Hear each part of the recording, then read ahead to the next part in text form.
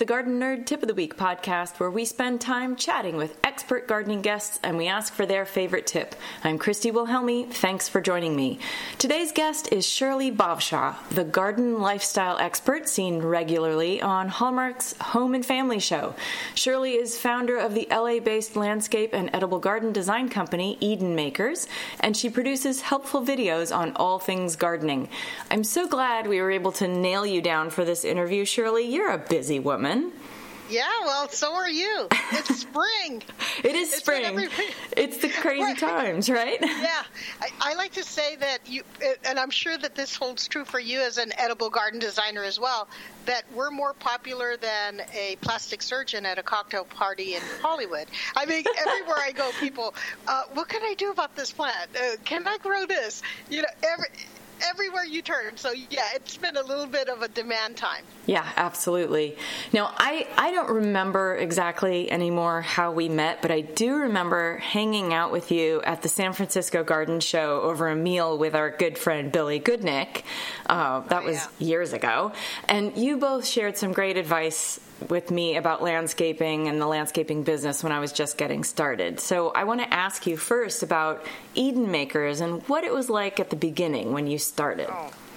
Well, at the beginning, it was very funny because I always like to say that I started my landscape design business by demand. Oh. And what I mean by that is that, you know, when I started in my career, probably 2 or 3 years prior to that, I never even imagined I would ever take the trajectory of be on that route, you know, as a designer, landscaping, teaching, on TV. What happened was I became obsessed with gardening when my kids were young, and they were little, you know, stay-at-home kids, and I was there with them, and as they slept, luckily I had my mom to help me. She would be there in the house. I go, Mom, I'm just going to go outside and see what I can do. And I would get, you know, in the front yard and start moving plants around. I didn't know anything, hadn't read the Sunset Garden book, hadn't gone to school, nothing. And I was just being crazy, Christy. And what I noticed after a while, though, is like there was probably a little rhyme to the reason, or the other way around, because little by little I noticed that people would stop by my house and say, "Oh, what plant is that?" Or, "Oh, that's pretty," or, "Who designed your yard?" And this was a few years into my gardening obsession. Mm-hmm. And what happened was I was getting so many knocks at my door, or people driving by slowly in front of my house as I was changing the landscape design every week. They would ask, you know, who designed, and I'd say it's me, but, you know, I'm not a professional. I'm a stay-at-home mom right now. And, you know, Christy, when the kids we decided to put the kids in preschool when they were 3 and 4 years old, I told my husband, you know, I think that there's a business here. Look at all the people who are always asking me if I'm a landscape designer. I said, I'd like to go back to school. If you don't mind, you know, because we always thought I would go back to work, which was in real estate, before I ever knew I wanted to go into landscaping. And so I asked him if he minded. He says, well, do you think you can make a business from it? I said, well, I think so. Look at all the people who are asking. So I went back to the community college, the occupational center, and at the time, Christy, I think the program's changed since then. This was about 18 years ago. It was a 2-year program, and you would go Monday through Friday, 8 to 3. Oh, so wow. You can imagine how intense that was. Yeah. And so I went to school, I learned, and as I was there, I started to take on clients, and the demand happened when I would start to landscape somebody's yard, and then the neighbor asked for me, and then soon I was booking a year in advance with no advertising, and complete neighborhoods in Calabasas and in Hidden Hills and in here and there, and I was like, wow, I guess I must be doing something right. And so that is how I became a landscape designer by demand. I did have the presence of mind to know that I had to go back to school, be certified in nursery practices and horticulture and landscape design to be able to, you know, produce a viable service for people who are going to actually pay me, you know. Yeah. And so that's how I started. I mean, so it was funny because I didn't know if I should be confident in the fact that the business would take off or not, but I just went by the fact that people were always asking me. about, if I would landscape their yard. And so that it was the beginning. That was 2000. Yeah. In the year 2000. So that is where that started. And I know that later on, but still early in your career, you were on TV as well. You were the Garden Police, right? Right. That was, I think, 5 years into my career. I got the job to co-host the Garden Police show, a landscape makeover show on the Discovery Home Channel with Michael Glassman, an amazing landscape designer from Northern California. And that has a funny story, too. But I don't want to chat your ear off because I like your voice better than mine. But I will say that it was a very interesting thing that happened when I landed that job. About a year before that, I noticed in Calabasas that HGTV was doing a makeover show at a neighbor's house. And I was working on a landscape project. And I watched the show and I noticed that the host was not a designer and that they always had a guest designer on the show. And so I thought, and I took down the number and I got the website and I submitted a query. I said, if you're looking for more design experts, I would love to be considered. Here's some photos of my work and here's my contact information. Well, that was an HGTV show called Surprise Gardener with Susie Coelho back in the day. And I remember I didn't get a call. I didn't hear, so I just forgot about it. But a year later or so, I get a call from Susie Coelho, the host of the show for HGTV. And she says, I'm looking at some pictures here. They're really nice. And it looks like you're local. Would you like to come in and audition for as a guest? And I said, sure. So I went in.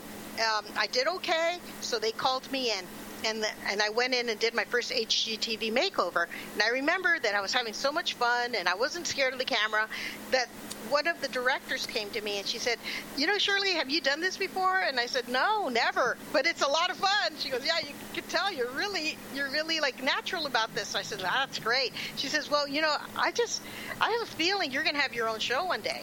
I said, wow, I love what I'm hearing. That's amazing. I said, thank you for the vote of confidence. And so about another year later, she calls me one day and says, hey, Shirley, I was just at Discovery Channel. They're starting a new program, makeover show. And I asked them if, she says, I'm there to myself interview for the job of producer. She said, and I asked them who the hosts were, and they said that they were casting. It's 3 months into the process, and that they're going to be selecting from finalists this Friday in Santa Monica. And she says to me, she goes, Shirley, I begged them to call you because you were not on the list. I said, no way. She said, yeah, they're probably going to call you. So they did. They called me on Wednesday, said, can you be here on Friday? And I said, sure. So I went to Santa Monica, and there were about 30 finalists there, and they were going to select 2 people. And I did my audition, and I got the job. Just as she said that I would have my own show one day. So that's how I started with my own show. So that was about 3 seasons and fantastic. And that's just where things started to lead more into the media side in my career. But I continued with my landscape design business, in between the different shows that I was on. Yeah, and I want to segue into the Home and Family show because that's where you are now. And I know that while we were trying to nail down a time to talk, you were expecting that you'd be out shopping for another segment on that show. Oh my gosh! Yes.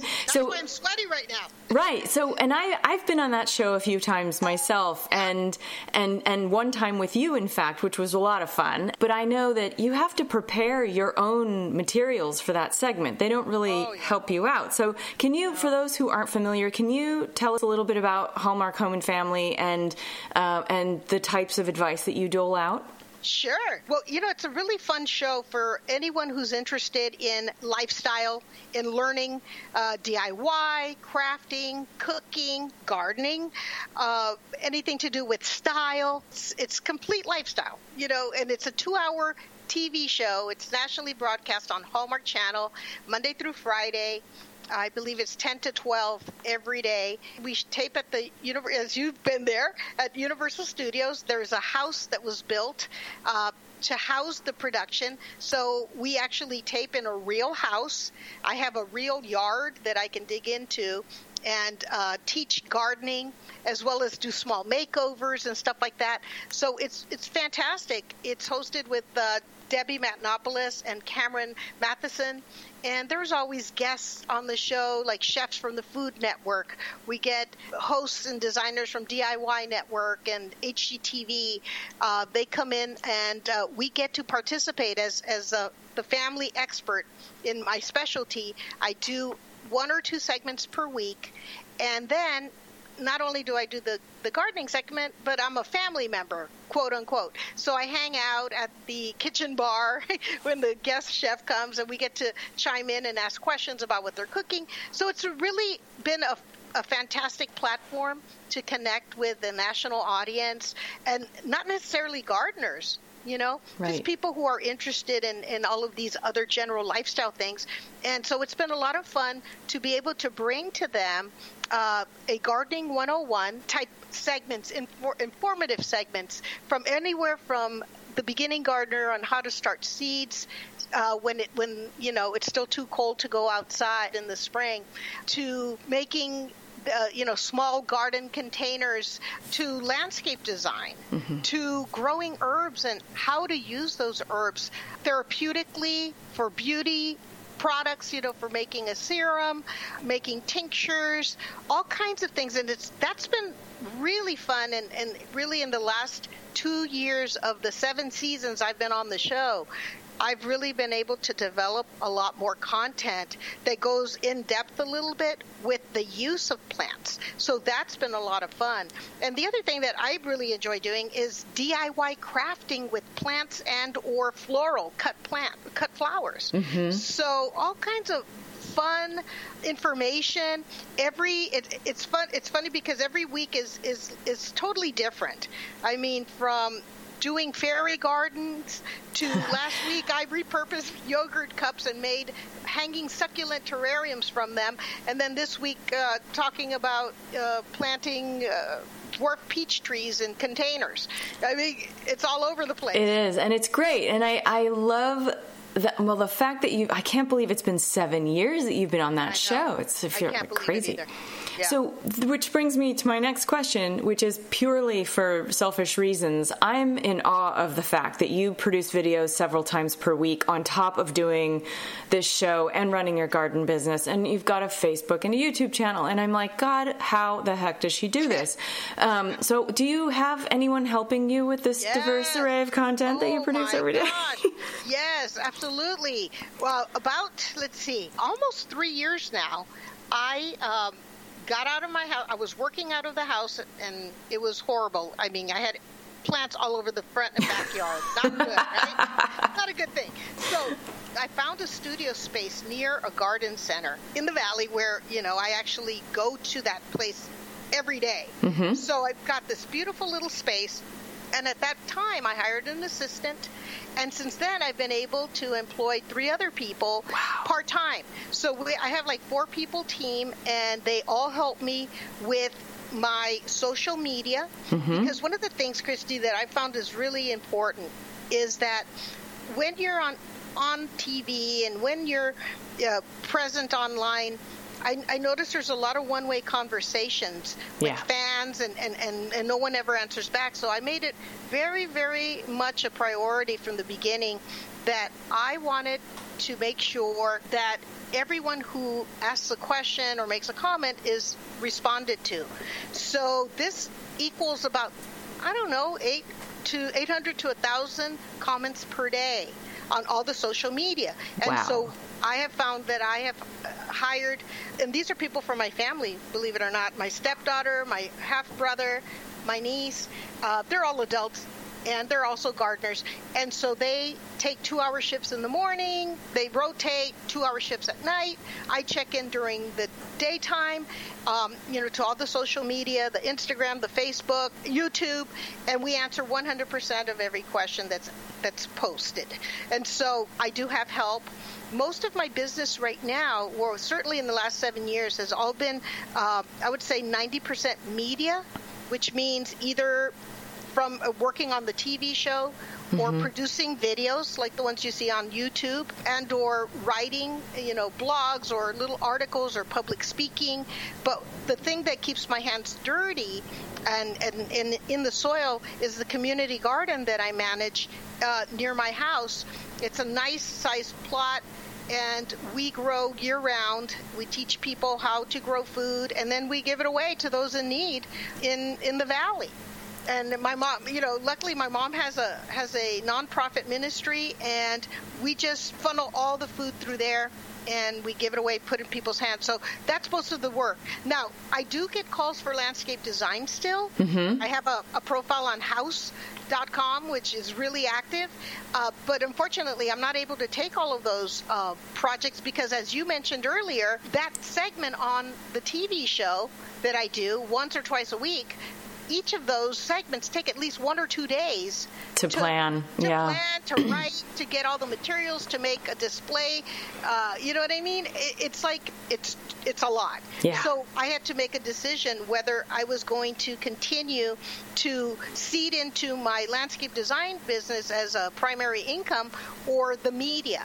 And so it has become the media. Although I was just in Pacific Palisades this weekend at one of my favorite projects that I did about 10 years ago, talking to the homeowner who wants a part phase 2. I'm going to accept that project because it's Pacific Palisades. Right. I'm like, okay, well, I can't go wrong there. There's nothing dies there. Everything lives. And I don't need a headache project right now. I'm like, oh, that would be wonderful. Since you've talked about landscaping a bit, I'd love to know, what are some of your favorite plants to work with in landscaping? Okay, well, I like to think of the landscape as what it is. It's a living, organic entity. And I'm not a person who likes to dress up and, be perfect. So I like a very informal garden. I love plants that move with the wind, that look gorgeous backlit by the sun, whether that be an ornamental grass or, some type of beautiful perennial plant. For me, I don't really have favorites as far as plants are concerned, though I do have some that I really do love. I just see landscape design as an opportunity to kind of channel the desires of the homeowner if they knew plants better, and if they could define the style that they want to have as a backdrop for their lives. I kind of have to channel all of that and digest it, and then propose a design that's going to please them because it's functional, because it's low water and appropriate for the area.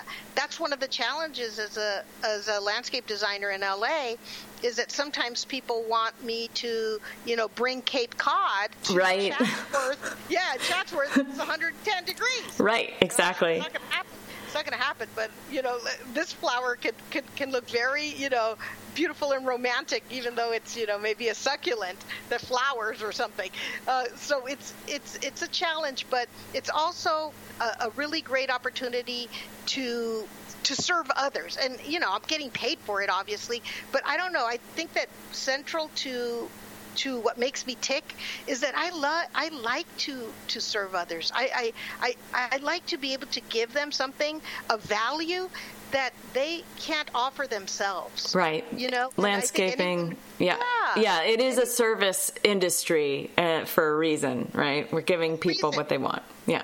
Right, and look at how you go into people's homes and you create a edible garden for them, right, Christy? I mean, how satisfying is that? Because it's something that they may not know how to do, right? But you do know how to do it. Yeah. Speaking of veggies, what are some of your favorite veggies to grow? Oh my goodness, probably anything that can be juiced. Oh. I love root vegetables. for juicing and greens, but that's just for my own selfish needs, consumption. I love beets, and I have a community garden neighbor, David, who's Russian, and he's turned me on. I couldn't tell you the cultivar name, but all of these delicious beets from Russia, and you'd think that they wouldn't do well because it's a cold climate over there. But I can't. All I can tell you is that they grow beautifully. I'd love to do. Right now, I'm starting jicama. I don't know. Have you ever planted jicama before? You know, I have tried to grow jicama, and I'm going to try again. They didn't do well where I planted them, so I'm going to try them in a different location. And I understand they need a lot of water. So they do. Yeah. They do. But drip irrigation is a fantastic remedy for anything that needs water that you don't want to be wasteful, because it's very directed. Right. It goes right to, you know what I mean? So that's it. But I would say that my number one favorite edible plant is chayote, which is like a Mexican squash. Yes. Have you tried that before? Yes, and I have a friend at my community garden who pawns them off on me every once in a while because they have kind of as a perennial. It just keeps going. It takes over if you're not careful. Yeah, but it's so delicious, Christy. I could eat it raw, chopped in the salad, or I saute it and I put it in, in anything. I mean, I just absolutely love it. It's a fantastic plant. I have a lot of things that I like to grow, but a lot of the times I take suggestions from the community that we give the food to. Mm-hmm. So a lot of them are immigrants, not only from Latin America, but from Iran and some of the Middle Eastern countries, even some people from Africa. And so it's been fun sourcing seed so that we can grow some of the herbs that they like to use for cooking that they can't really find. Like what? Do you have an example? I have it in a list because I'm still looking for some of them. There is, let me see. Somebody asked for culantro. Oh, yeah. They said it's not cilantro. It's culantro, yes. Yeah. So culantro. There's some Mexican herbs that I'm looking for as well. I should have had them on a list for our little interview here. But, yeah, because I'm not even familiar with them. Yeah. Culantro is nice because it's called Vietnamese coriander, and it smells like coriander, but it has the kind of jagged salad edge, that's used in pho, as far as I know. I grew it once for that. Right. Yeah. Oh, my God. How did it go? Very well. It did bolt to seed kind of quickly, which is not surprising if it's anything like cilantro, which, it's different, but still. And I want to go back to chayote for a second here, because I find it interesting that chayote only sprouts, the seed only sprouts within the fruit itself. So if you want to grow chayote, you have to sprout the seed in the fruit. Yeah. Exactly. I know, and the first few years I would rot it out. It didn't work. Yeah. I learned. Right. I just left one on my counter once, and it started growing a stem out of the middle of the fruit, and I thought, okay, well, let's plant this. So it's funny.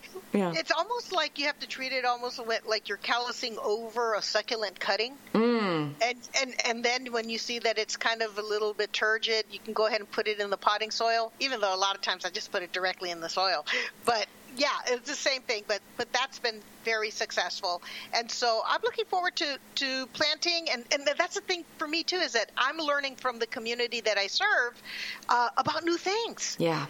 And new herbs and new uses for herbs. And I remember my like I mentioned, my Russian neighbor, David, at the community garden. I mean, I remember when I started to remove stinging nettle, and he comes over, he goes, I want that. Yeah. And of course I know that it's edible, but I didn't think it was so sexy. But, I mean, he was like, oh no, don't step on it. Save that for me. I'm like, oh my gosh. So I still haven't tasted it or tried, a tincture or anything from it. How about you? Well, yes, stinging nettles I have used in a couple of ways. One is a friend of mine made a stinging nettle soup, and he basically took an onion, a potato, and a bunch of stinging nettles that he had harvested near the, not Ballona Creek, but he was working along the LA River. And he got a bunch there, and he boiled them, and the stinger, the prickly, spiny bits go away when you boil them in hot water.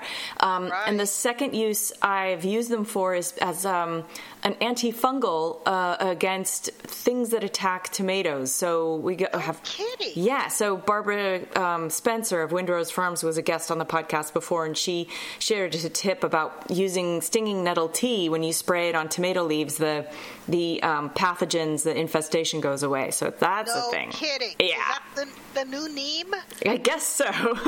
So I haven't really tried it out much. I tried it a little on some existing powdery mildew, but I haven't tried it on my tomatoes yet this year. So I have a jar in the fridge. I'll keep you posted.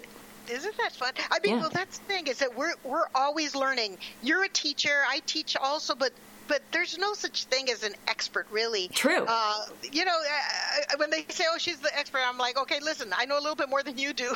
Don't call me an expert." Right, and we fail just as much as everyone else, especially because we're experimenting, a lot. So, Right. which then brings me to tip time. Do you have a favorite tip that you'd like to share with the Garden Nerd audience? Well, one of there's two tips. One is just a practical one. As a landscape designer, I've designed out of vertical walls, and people just seem to be obsessed with them for some reason.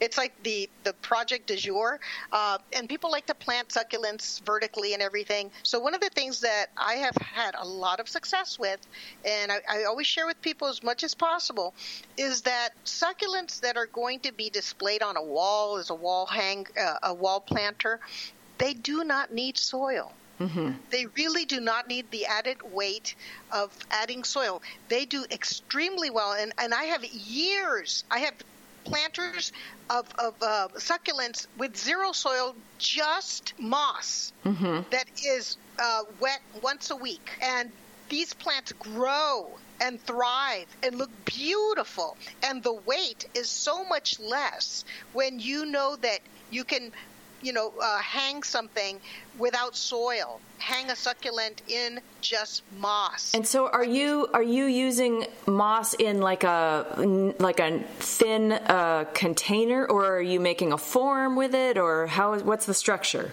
Well, you can fill a pot. If you want to place your succulents in a pot, I just take cuttings. I don't even plant it. I don't need the soil.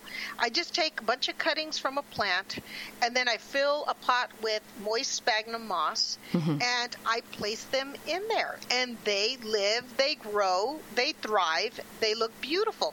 And if I wanted to do something creative and hang something from a wall or display it I don't know, just something that's not traditional, I know that if I can get moss to stay in that vessel, I can display that succulent, and it will grow. And to water it, are you spraying it with a spritzer bottle, or are you taking it off the wall and saturating it for once a week? Yeah, depending on the planter. If let's just say I've got a planter with succulent cuttings that have rooted already, and they're pretty big, what I'll do is I'll just water the moss. Okay. And moss, of course, the planter has drainage, and then other things that I have hanging on the wall, I might just spray the moss with some water. But I think a lot of times if people take this advice, they may err on the side of caution where they don't water the moss enough. And it could also dry things out. But, I don't like spraying succulents with water because they don't like to be sprayed with water. You can spray the moss, and I don't like to put succulents in terrariums either because they don't like the humidity. Okay. So those are just tips of using and displaying and enjoying succulents at home. Awesome. That's a great tip. Yeah. You have a second tip. Yeah, just really quick is to have fun with seeds. So a lot of times we grow our herbs, or we grow, like, for instance, mustard. Yes. And we harvest those tender, delicious leaves. But it could be a lot of fun to let them go to seed.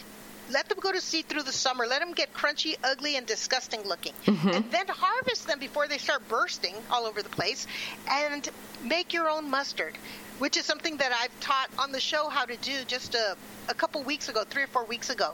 And that was so much fun because then you can create your own variety of mustard. You can use white wine as your acidic component.